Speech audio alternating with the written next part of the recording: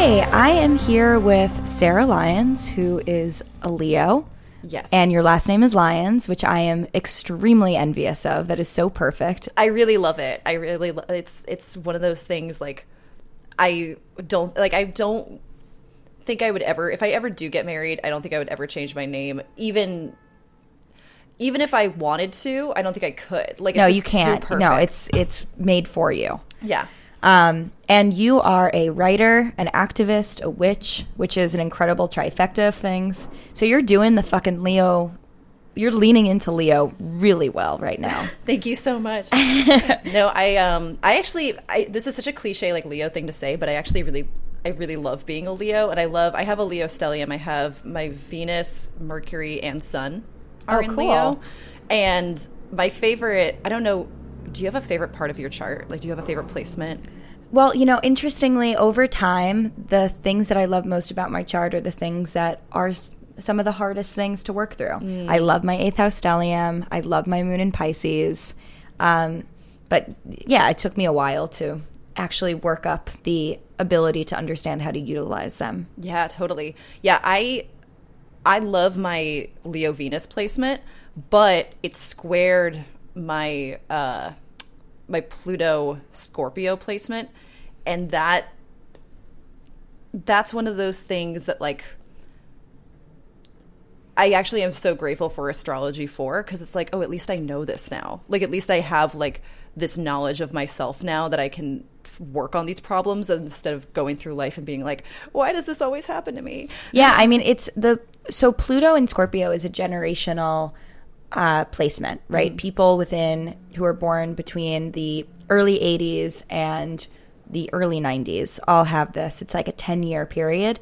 And if you were born with Venus in Aquarius or Venus in Leo, you're going to have a Venus square to Pluto. Okay. Depending on where it is in your chart, what other planets are involved, it's obviously going to be different for everybody when they're working with this. What I find to be very interesting about it is the fact that a Venus in Leo really, like, has a lot of ego and love, which I think is amazing. Like, I don't say ego in a bad way. I'm also a Venus in Libra, so I'm a vain motherfucker. So we get each other then. Yeah. Leos and Libras get along. We feel like we understand each other on a level. Yeah. Totally. So with my Venus in Libra, I can say, we can talk about sort of the more indulgent properties of Venus. When Venus is in Leo, it is over the top, needs to be seen, to be appreciated, to be loved. The interesting thing about a square to Pluto is that, there's always going to be destruction with Pluto and death and regeneration and transformation, and Leo hates doing those things. Yeah. Leo is just like, no, I do not want to lose my throne. I don't want to lose my title. Like, I don't want anything that comes with the freaky deaky Plutonian energy. So people who have this natal square often find themselves sort of between a rock and a hard place of like being on, the imagery that's coming to mind is being on like a marathon float that's deflating. Always. This is such a positive way to start out a conversation. It's like, well, you're going to be sad forever, so just get used to that. Well, I mean, I guess it's also a matter of like, if you're on this marathon float that is like designed to start inflating, then like put some safety features on it. Yes. Like add wheels, bring a parachute, pack sneakers. Yeah. I think it's also, for me, been a meditation on like how we craft boundaries and expectations around relationships that we have, that like I think a lot of people long for something, and then they try to they get an idea in their head of what they want, and then they go out and they think that like, okay, I'm going to find the thing that I want, and if I can't find it, I'm going to make it happen. And it's like kind of letting the things that change in your life actually change what you thought you wanted all along, and being okay with those changes, I think, has been a thing for me over the past like few months of being, oh, I wanted this to happen a year or two ago, but it didn't come to me then, and I was sad about it then, but it's because I wasn't ready for that at that time, And being okay with, you know, our evolutions, our personal evolutions, like taking time and like priming us to be ready for when we actually are ready for the things that we need in our lives. I've come around to the idea that, you know, sometimes we don't get the things that we want when we want them because we weren't ready to like receive that gift at that time. And we had to go through those learning moments of like, well, if you had found your soulmate when you were like in high school, you wouldn't have been ready for that person because you wouldn't have been mature enough to understand like how to keep that person in your life, right? So it's like, it's a good thing that like we are able to, you know, make mistakes and hopefully learn and grow from them, because it primes us to actually be ready for when the good things do arrive in our lives, and like preps us to get everything in order for that, you know, if we learn. But that's the hard part. Yeah, I mean, and I always remind my clients that it takes 30 years for the birth chart to come into full maturation. So, you know, let's say you have children or get married or find yourself in some sort of a very committed situation before your chart comes into full bloom. You need to be open to change. You know, you need to allow flexibility within your partnership, within your parenting styles, within your career path, because the chart is still growing. And even when it hits 31, it basically like resets and goes back to the beginning and has a new opportunity to experience the you know, like actually to take the trauma and the bad shit that has happened and to repurpose it. So we always have to be very cognizant of the fact that nothing is ever set and locked in. Yeah. And that's, I feel like an interesting segue into talking about your book, because I was going to say, we're leading right into this. Yeah. Like the whole world is changing right now. Yeah. So you are writing a book, and it is from this date where we are talking right now. It's due in about 3 weeks. Yeah, it's due the beginning of March. It's called Revolutionary Witchcraft: A Guide to Magical Activism. That's such a good title. Thank you.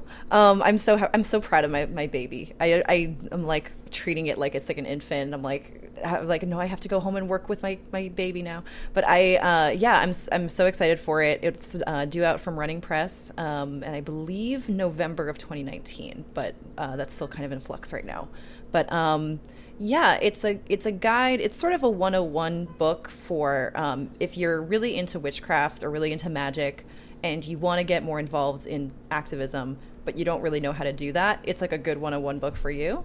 But also if you're into activism, if you're into politics and things like that, and you want to maybe add a more magical lens to it, it's also a good 101 book for you. So it's not going to get, you know, if you're looking for a deep book on like political theory, this ain't it.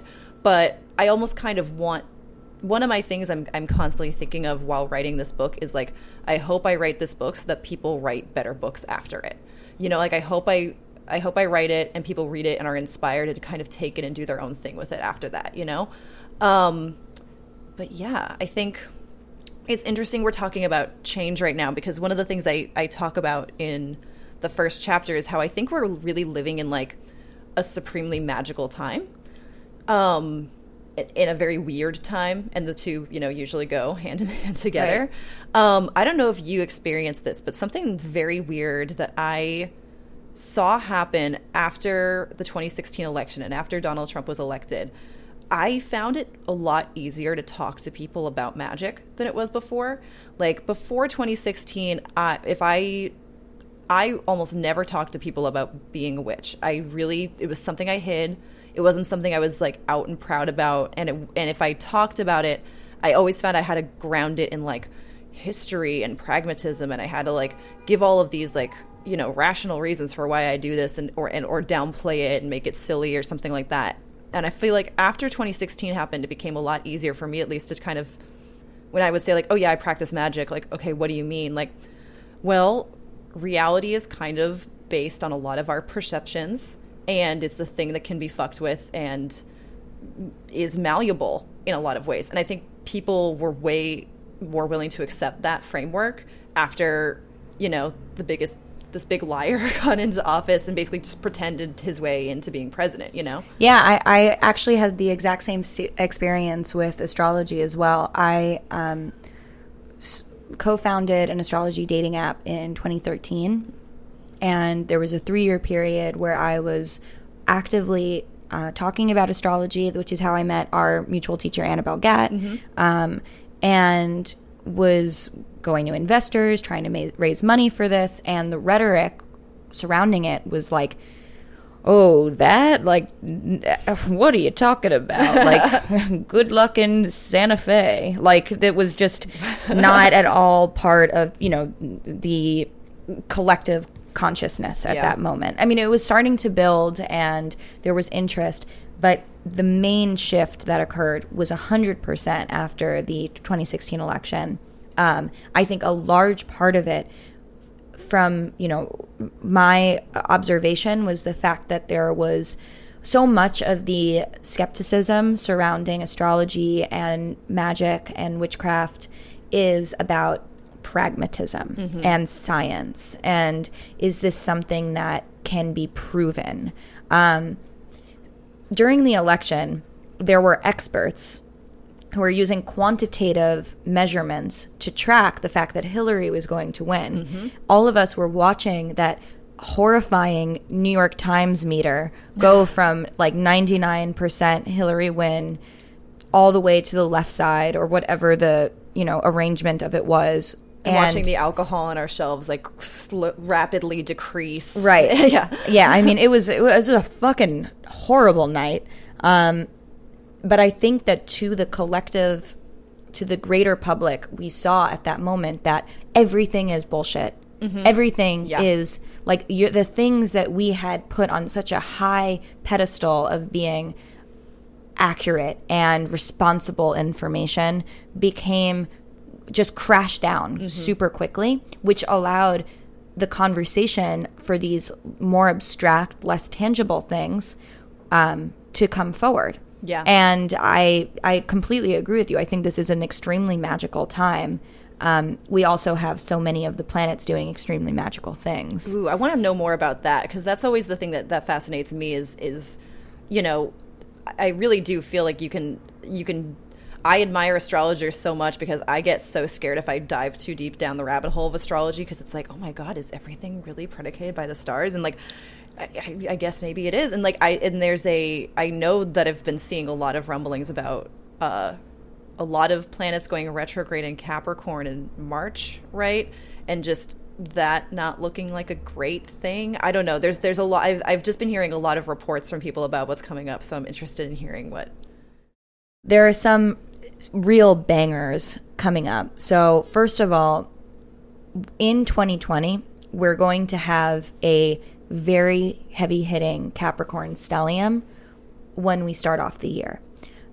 We are going to have Jupiter, Saturn, and Pluto all in Capricorn, and that is also going to be coinciding with the eclipses, which are going to be in Cancer and Capricorn. So when we have Jupiter and Saturn aligning in the same sign, it is called the Great Conjunction, and this happens every 20 years.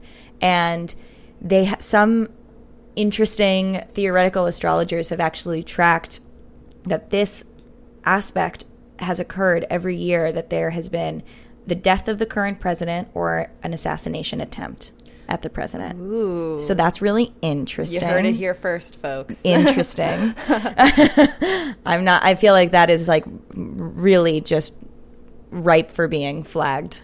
What I just said, but hello FBI.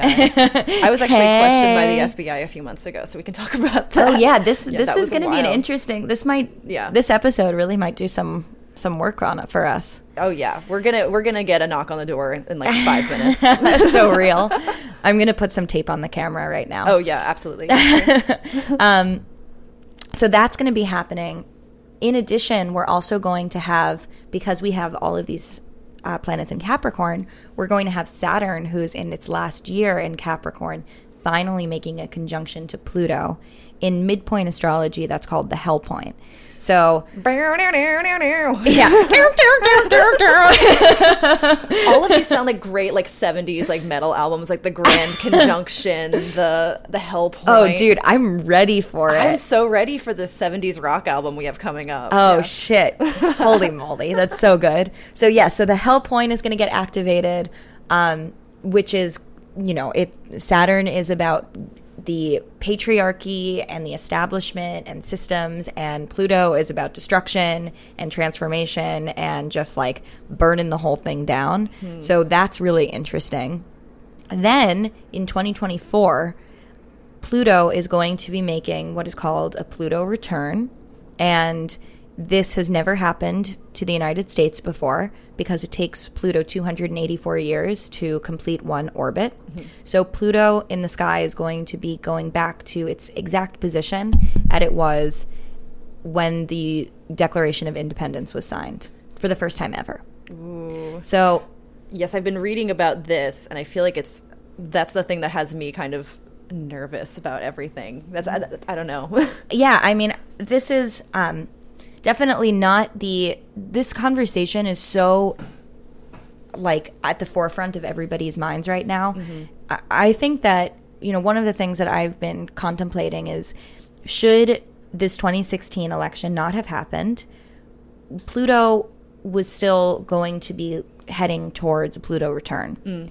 Let's say there was some sort of like a more positive, less dictator person in office, and we were still heading towards a Pluto return.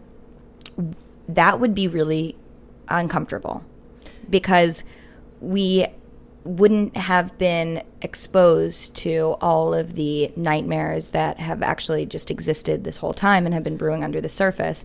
But with Trump winning and the state of where things are in society right now, like, yeah, we could really fucking use a Pluto return. Yeah, I think you're right. I think it's kind of going back to what we were sort of talking about earlier, in terms of like, sometimes bad things happen to you, and in the moment you're like, this is the end of the world, I fucking hate this, why does this have to happen to me? And then you don't realize until a few years later, like, oh, I got taught a lesson then, so I didn't have to learn a worse lesson now. Right? So it's like, and you weren't ready for that lesson at the time, so now you're learning it, so you get it later on, right? And I think I really do think like the only way that I can metabolize what is happening when I look at Trump and when I look at the 2016 election and kind of like the paradigm shift that sort of occurred that night is, I think,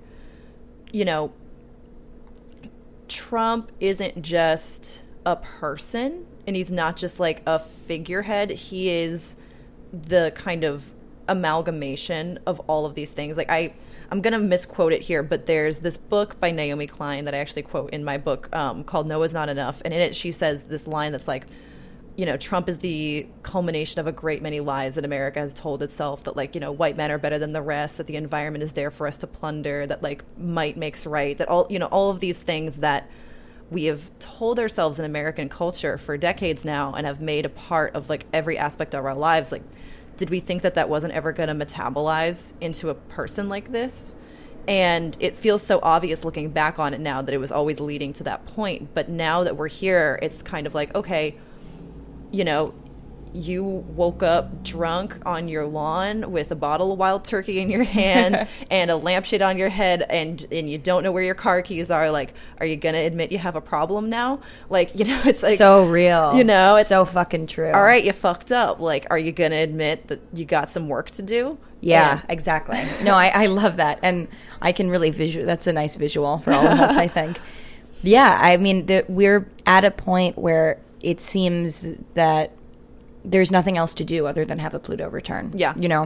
And we got to go to rehab. We got to go to rehab. We got to burn the shit down. Yeah. And I can't wait to read your book to find out exactly how I can incorporate more of my magical proclivities into this burning down process. Yeah. So I think so what some of the things I try to do in the book is I give every chapter is sort of a different aspect of witchcraft or aspect of magic, magical activism, that kind of stuff. And I try to sort of show you how you can sort of blur the lines and blend the two together. And that, your activism is only going to be, how do I say this? Your magic is only ever going to get better if you tie it to like circumstances that are actually affecting the world right now. I think the thing, especially as witches, if you're somebody out there listening who calls themselves a witch, I think the thing to understand is that the term witch is a political term. You know, that was crafted as a word by the state and by law enforcement and by the church to legalize and then prosecute people who were practicing certain things and doing certain things in society. So, you know, the word witch is political the same way that the word like criminal is a political word, that the word felon is a political word. Obviously nowadays in like the West, it doesn't have that same connotation anymore because people don't really believe in witches anymore, or don't believe that, you know, we're out here killing people's crops and doing all this stuff. But, you know, people, it's not criminalized the way that it used to be. So we've lost a little bit of that. But I think it's important to remember that history and think, okay, like if what I'm calling myself came about because of these certain circumstances, where am I seeing those same circumstances play out in the world today? You know, if you look at something like the word refugee or terrorist or alien or illegal alien, like these types of words that we're calling people right now, okay, that's not to say that witches are treated just as badly as those people. Obviously, a lot of the times, like there's some, you know, I am able to sit here in this really nice apartment with this cute puppy. Thank you so much. and call myself a witch, and I don't have to worry about, you know, the feds knocking down the door. If I was somebody talking about my immigration status, I wouldn't be able to do that, right? And that's to build to recognize that is to build solidarity and say, okay, I see what once oppressed me, oppressing you now. I'm going to try to help to overcome that barrier, right? And see that a lot of the things that we are fighting right now have their origins in the kind of early accumulation that had to go on through the witch trials in order to create the sort of, you know, capitalist world that we live in now. And I think that that's a really beautiful thing to recognize. And I think it only ever, you know, makes your magic stronger to have that history and that connection to the past and the present, you know? Mm-hmm. I also just, the one of the things I do a lot of activism here in New York City, and it's just funny to me, like, you sit in meetings all day and it's like, okay, well, we have to raise power around this issue and we have to, like, channel this collective power to, like, do this task. And it's like, okay, you guys are talking about magic right now. And then you talk to, you know, you go and you talk with witches and it's like, well, you know, my witchcraft is about feminism and it's about female empowerment and stuff. And it's like, okay, so, like, what about activism? Politics, yeah. You know, it's like we're talking about politics right now. And so it's I think that's where I kind of want it to be a sort of road opener of a book and, like, kind of get the two sides talking a little bit and get those ideas sort of flowing together, if you will. That's super cool. I do think that the history of witchcraft from the political lens is really, really important to discuss and to make sure that, especially with it being very in vogue right now, and there being this aesthetic associated, especially on the internets, with, you know, witchcraft and setting up beautiful crystal shots with incense and smoke, and all of that is fab and great. But this is also, you know, the whole conversation surrounding witchcraft came from a ton of oppression and a ton of othering, right? Like, witchcraft and the treatment of people who didn't obey the rules and who sort of did their own thing, that is the whole reason that witches became problematic in society, is that these are the people, not only women, but a lot of women, who were using their own tools and finding their own agency and power in order to take action and to give themselves actually the ability to make choices, to say, like, I am not interested in marrying this person. I also want to keep my money. This person is also robbing from me or raping me or doing something horrific, and I hate them, right? And nobody is listening to me because I'm a woman in 1500, and that sucks. So being a witch ultimately was about reclaiming our power and our ability to stand up for ourselves. And of course, you know, I also find the process of the scientific method and the Enlightenment era to be something we're taught in school as like really when things started making sense and when everything was cool and good to go. Do things make sense to you right now? No. Weird.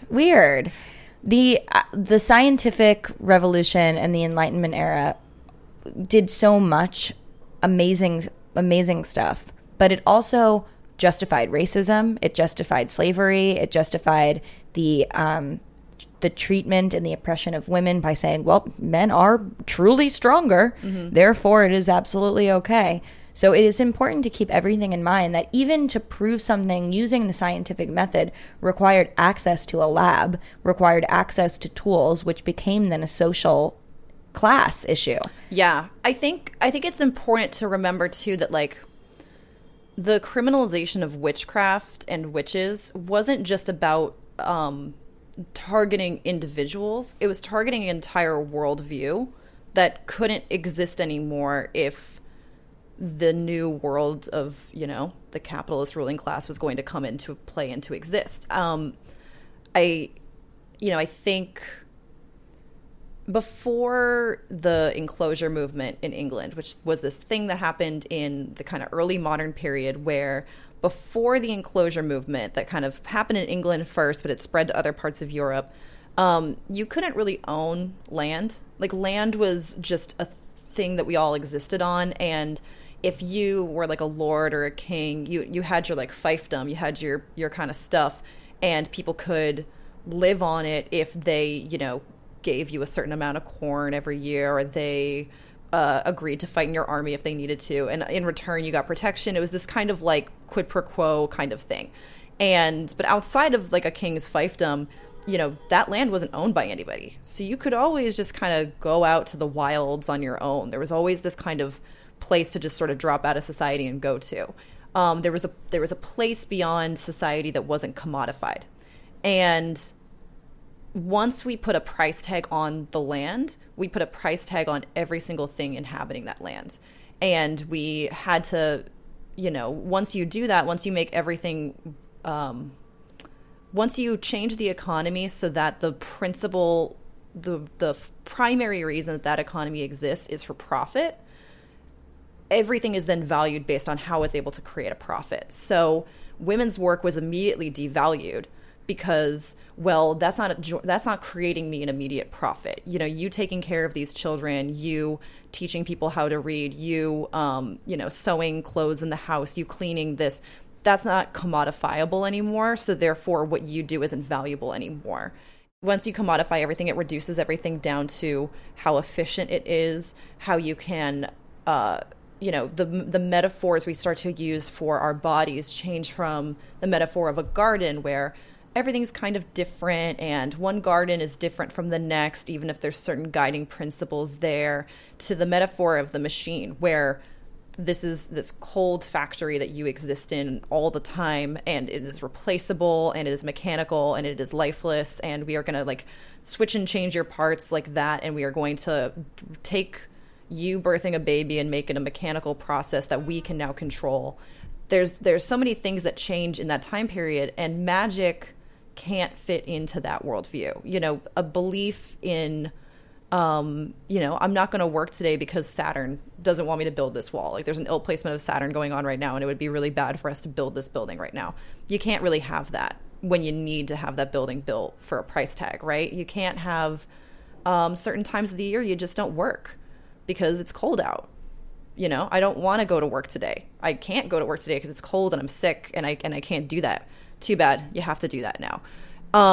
And there's, we can't cut down that forest because there's a god that lives there. There's a spirit that lives there. This is sacred somehow. Well, no, we have to cut down that forest because it's worth a lot of money if we cut down that forest, you know? And that violence got very much put into the visceral violence of that commodification got felt the most by women in Europe and then indigenous populations in Africa and the Americas when, you know, all this colonialism started to come on over. And I don't think it's a... I think that the witch trials kind of got their testing ground when you look at the way that we treated Native Americans here in America. You can look in and see, like, you know, these people worship the devil. We need to burn them. We need to put them through these tests. We need to violently convert them. We need to control their women. And then it's kind of like, okay, now that we have a process for doing this, let's take this back on to Europe and let's like put it onto a population that we need to control here now.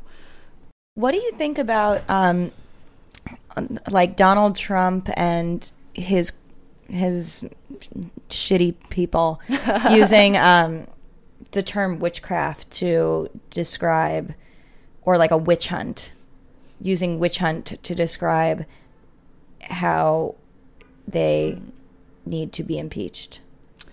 It's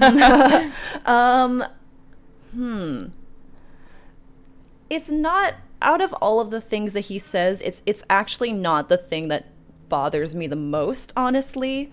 I mean, I think it's kind of hilarious that, like, you know, this is this administration that is like hell-bent on like stripping away Roe v. Wade and you know, further disempowering women and you know, taking away civil liberties and that kind of stuff. I mean, I think it's kind of darkly ironic that they love to use this term so much, but I try in the era of Trump to get less upset at what he says and more upset at what he does, because I think the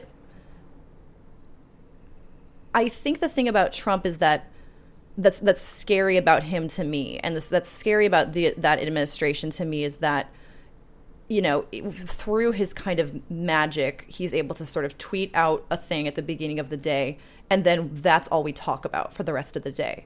You know, he's able to say something that everyone can see, or most people can see, is like flatly ridiculous. Like, this is a witch hunt after me. And it's like, okay, well, that's fucking stupid. Like, you're not even close to being, you know, oppressed right now. You're not, the comparison is a ridiculous one just at face value, right? But we can spend all day talking about him using a term like that and then miss all of the things that he actually got done that day, like all the protections that were stripped away and all of the, you know, national parks that are being privatized right now. We can look at the tax bill that the Republicans got passed a year ago. You can look at, you know, all of these, you know, things that I think that's kind of part of his power, is to get us thinking about the words, and like a, now not talking magic with the K, but magic with the C, like a magician on stage, you know, waves their hand around so you don't see what their other hand is doing. I think that that's kind of the sleight of hand that Trump is actually very savvy at. I don't think he's smart about a lot of things, but I think when it comes to how the media works, and therefore like how our national consciousness works, I think he actually has a very savvy take on that. I really think after the election, it's kind of like what we were saying earlier, I think the only people that were able to kind of digest and make any sense of what was going on were like my chaos magician friends, because it's kind of the idea of like, reality is what you make of it. You know, reality can be changed and fucked with, and if you project out a strong enough reality and just say, like, walk into a room and say, like, no, this is how it is, you'd be amazed at how many people just roll over and accept that, you know? And I think that that's kind of the power of Trump, is that he just, you know, if you look back at The Apprentice show, which unfortunately I watched in high school, I'm never going to not feel guilty about that, but I fucking loved The Apprentice back in the day. Real. It was great TV. He should have done nothing but that the rest of his life. He should have just stuck to media, and it would have been great. But yeah, he, you know, I don't know much about, I mean, we've all kind of stopped talking about his tax returns and stuff like that, but like, there's a lot of arguments, I think, that are very compelling that he really doesn't have as much money as he says he does. When he was, you know, just Donald Trump, the real estate mogul here in New York, back in like the 80s and 90s, he used to do this thing where he would, you know, he'd go to all these parties and, you know, be gossipy and, you know, see who dating who. Oh, so-and-so isn't with her husband tonight. Yeah, he was like key socialite. He was like a key socialite. Yeah, that's what he always wanted to be, is just like, you know, he just wanted to like schmooze. He just wanted to schmooze with people. He just wanted to be like the Carrie Bradshaw of like the douchebag world, you know. But he wanted to. But so he would what he would do is like he would call up like the New York Post. Wait, lulls at the Carrie Bradshaw of the douchebag world. Of the douchebag world. I really, really like that a lot. But he couldn't help but think. But yeah, so he would call up like the New York Post and be like, okay, I'll give you the details of like what happened at this party last night, but you have to refer to me as a billionaire. When you refer to Trump, you have to be like billionaire Donald Trump. And of course they said yes. They're like, okay, we want the information you have. So like, what does it mean to us?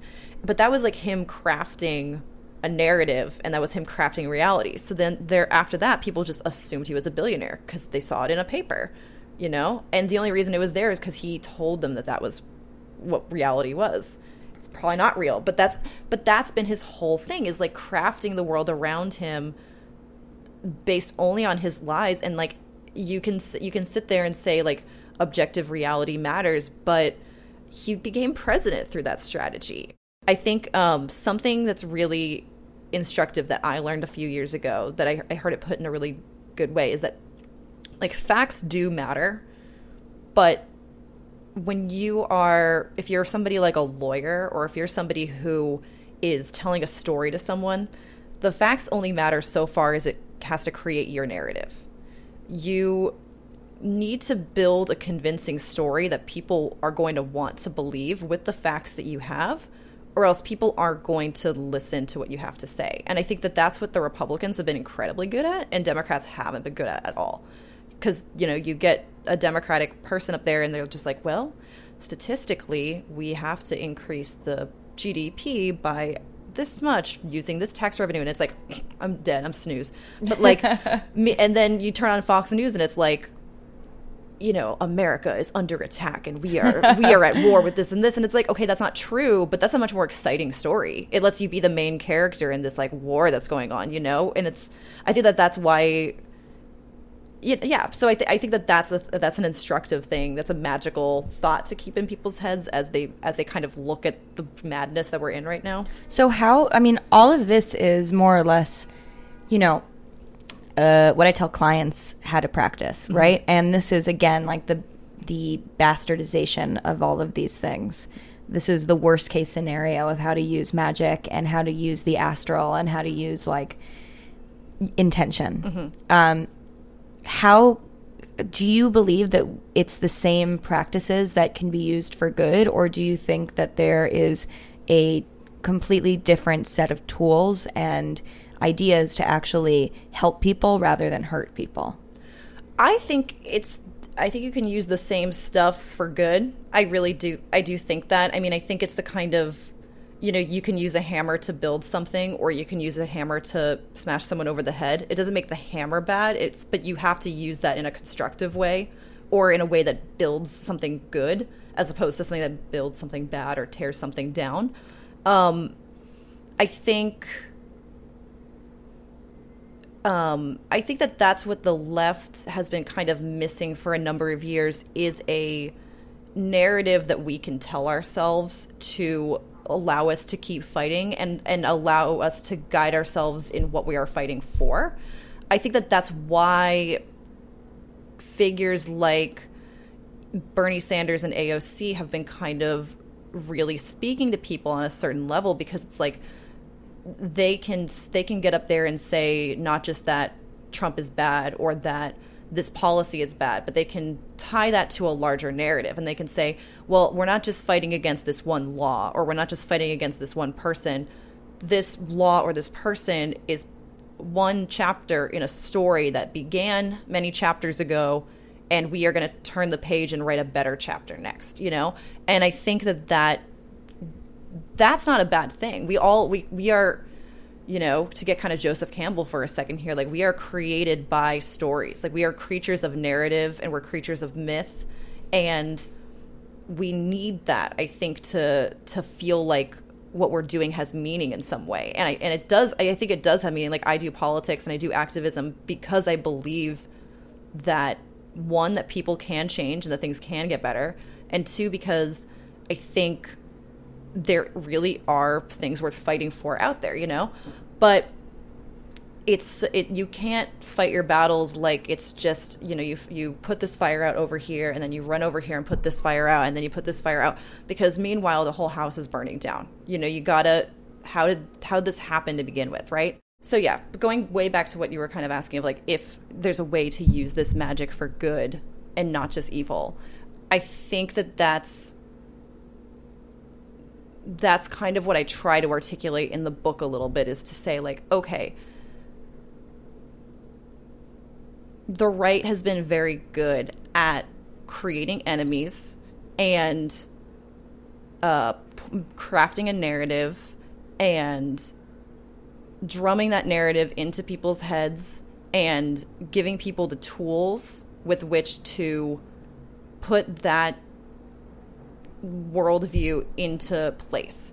And they've done all of this without really the consent of the majority of people in the country. Like, you look at it and people over the last several decades have become more okay with abortion. They've become more okay with gay marriage. They've become more okay with trans people. They've become more okay with, like, all of these, just queerness in general, with there's so many ways to look at society and actually look at it going in a positive way.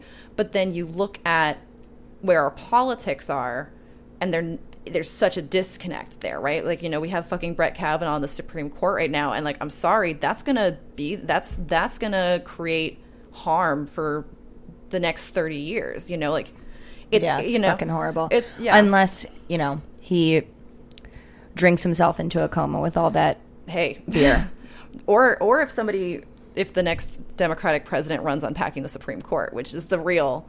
Or just abolishing the Supreme Court. Let's just fucking get rid of it. What do you think about these, like, I know that Catland did one that got a lot of attention. Catland is a witch store here in Brooklyn and in the Bushwick neighborhood.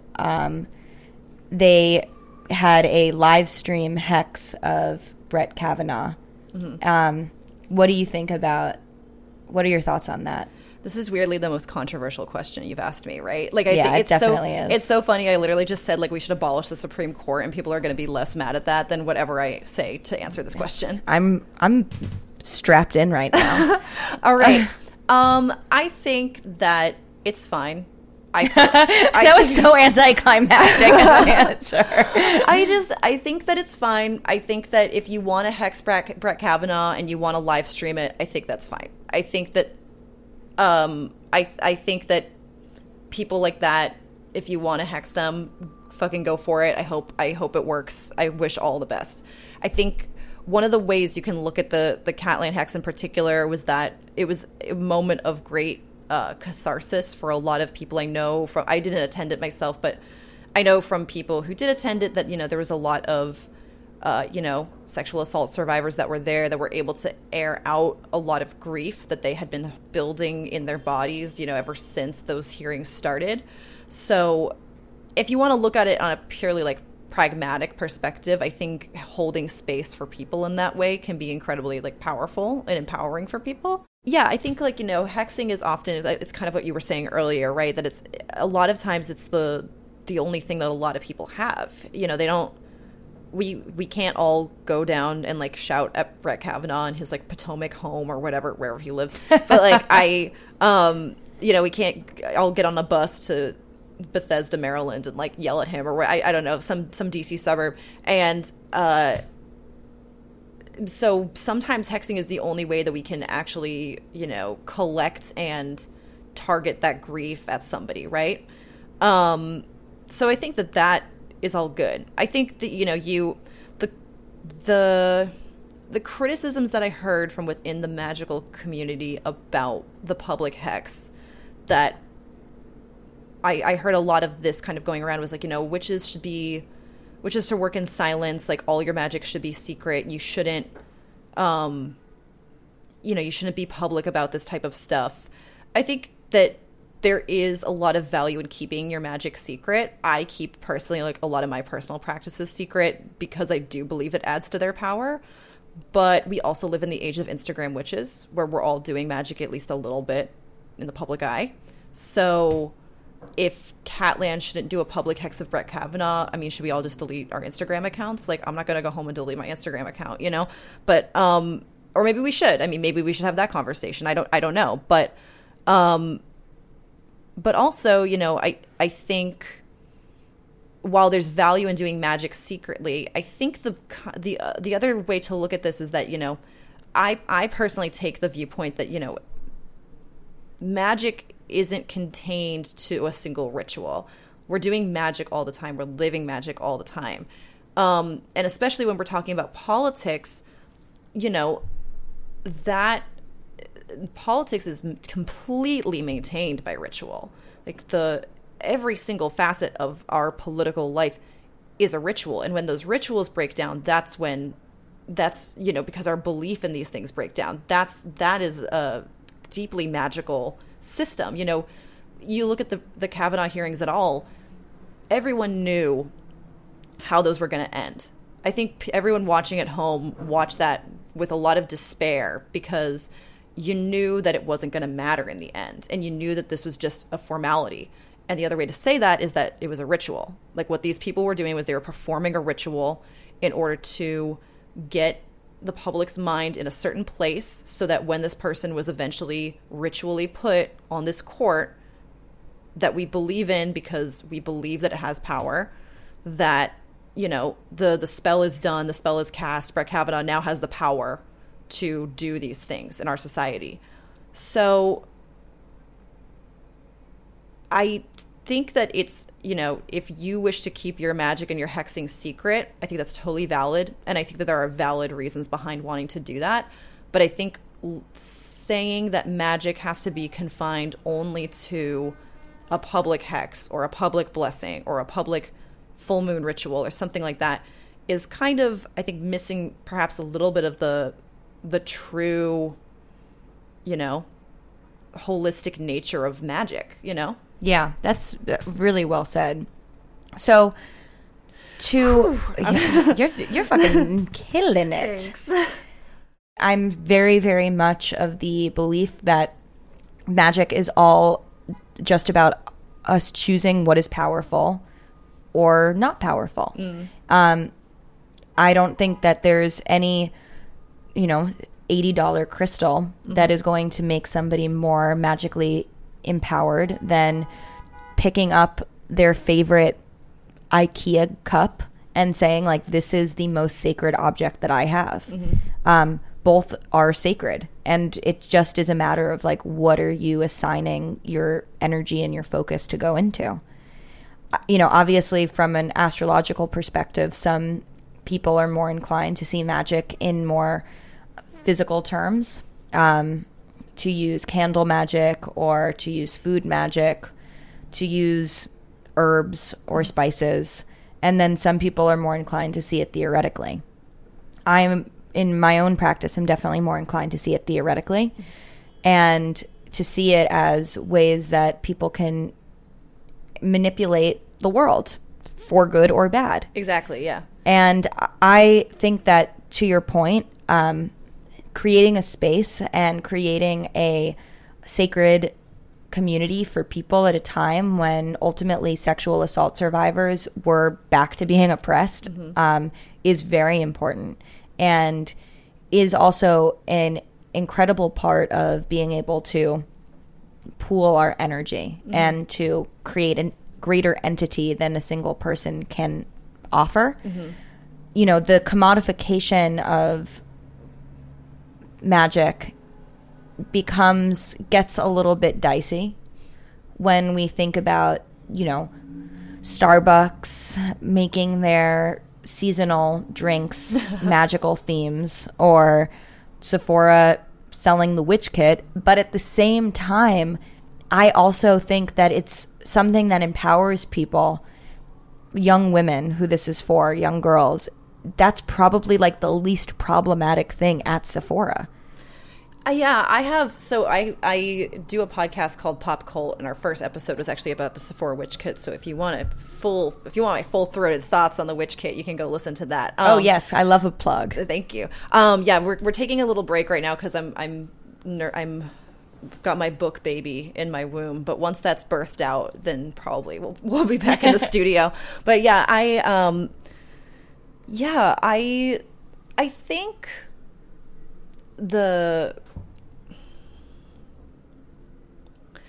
to me, my problem with something like the Sephora Witch Kit isn't so much that like witch kits exist or that there exist places to buy and sell magical items. Because like, I think in the witchy, occult, new age, pagan, add whatever, woo word you want on to that. I think, we are a kind of weirdly unique community in that like we don't have like places of worship that we all go to form our communities around. We have stores. So like most magical communities in an area tend to form around the witchy store that exists. Sort of like how, especially back in the day, a lot of like the gay community would center around like bars or around clubs or something like that. And that would be kind of a place for people to not just meet and have a good time, but like meet and share community. Like to congregate. And like, these were actually places that like, you look at something like Stonewall and like, yeah, okay, that was a bar, but it was also like the flashpoint for this incredibly, world-changing piece of history, right? And that's because it was also a place of community congregation. So in the magical community, we have stores. So it's hard to talk about commodification in the witch world because that is such a bedrock of like our community, right? So I don't want to say, don't buy anything, because I do think that those places of community are important. And I do think that people, like you have a book, I have a book. I hope people buy your book. I hope people buy my book. There's supporting people in our community is, I think, also a good thing to keep us all going and keep us doing this work. But I think what makes me upset when I see something like the Sephora Witch Kit or something like that is like, to me, the beauty of witchcraft especially, and the beauty of magic, is that it serves to give us back a connection to the world around us. Like our power in witchcraft so often comes from the connection that we form to the people and the animals and the objects and the plants that are around us. So it's kind of like what you were just saying about, this cup might be, someone else might look at this and say like, oh, this is just a cup, but you might have this incredibly strong attachment to it because of the relationship that you have to this cup. Or like, I have like rocks all over my apartment. It's something I do whenever I go hiking. I always collect rocks, but like I do that because like I feel like that connects me to that experience and that place, and I have a relationship built up with that rock. And that might sound weird or stupid to some people, but it's like I have this connection there, and I know that there's an animistic sort of quality to that in witchcraft, right?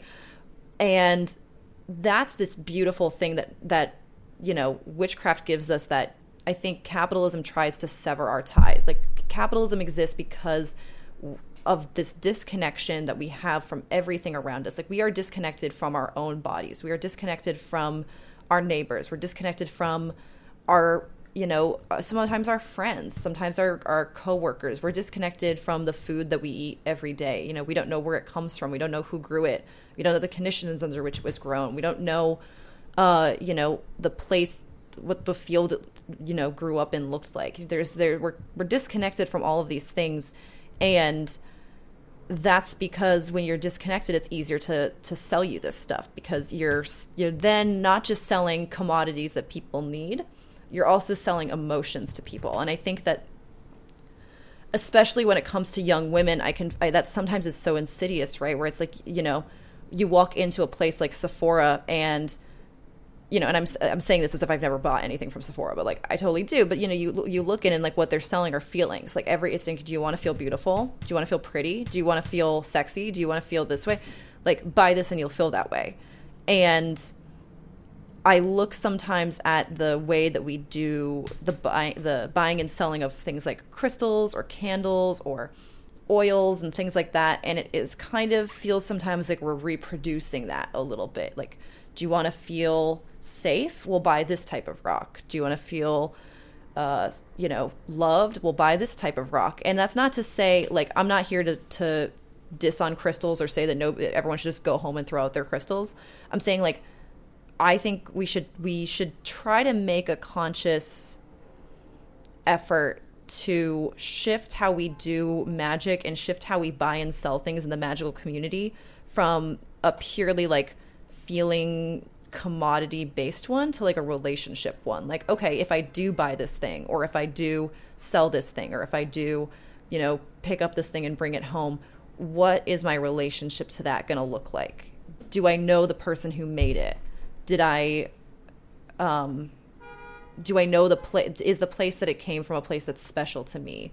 And I think that that's a really big conversation that we probably can't get into too much on just this podcast episode alone. But I think it is a conversation we need to start having of what that would look like and how we can kind of transform what we're doing in the witchy world so that we are actually changing things and we're actually doing the deep transformative work of magic, as opposed to just kind of reproducing the world we're already kind of in. Does that make sense? Yeah, absolutely.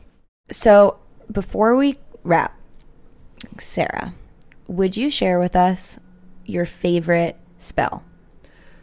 Ooh, my favorite spell. I am a huge sucker for candle magic. I really love candle magic. You're also a Leo, so fire is very good. I'm a Sag rising too, so I just like all this fire in my chart. So yeah, I love anything that I can set on fire. But I love candle magic because it's very versatile and you can make it as quick and easy or as complex as you want it to be. You know, like I've done candle spells where I really like, cover it in glitter and honey and oil and do all the, and chant and do all the stuff. And then I've also done stuff where I just like, all right, quickly put some oil on it and then like light the wick and go. You know, I like that you could kind of arrange it and program it for whatever your circumstances kind of are. And I know that's such like a simple thing to say. I feel like I should be saying like, I really like the lesser banishing ritual of the pentagram, or like, Crowley, right? It's like I should be saying some really big ornate spell, but like I think the simplest magic is sometimes the best, you know. And I really have a soft spot in my heart for candle magic, and it's interesting to see the many different creative things that people do with it, and how it's just such a simple thing can be, you know, taken in so many different ways by people in different cultures and different magical backgrounds and different, you know, ideas of what we're doing when we're doing this. So I love candle magic. I'm a big proponent. Let's light it up, girl. Hell yeah. Pass that candle. So where can we find you, Sarah? I am on Instagram at City Mystic. That's where I do most of my social media these days. I was on Twitter for a time, but Twitter's a dark place, man. Like Twitter is a bleak landscape. So you can find me on Instagram at City Mystic. The book is going to be called Revolutionary Witchcraft: A Guide to Magical Activism, and it's going to be out. I love it. Thank you. And it's going to be out from Running Press. So I have been doing a lot of Instagram stories about me swamped in research and stuff for the book. So if you want to keep up with that, please follow me there. Awesome. Thank you so much. Thank you so much. This was amazing. Yay, you're amazing.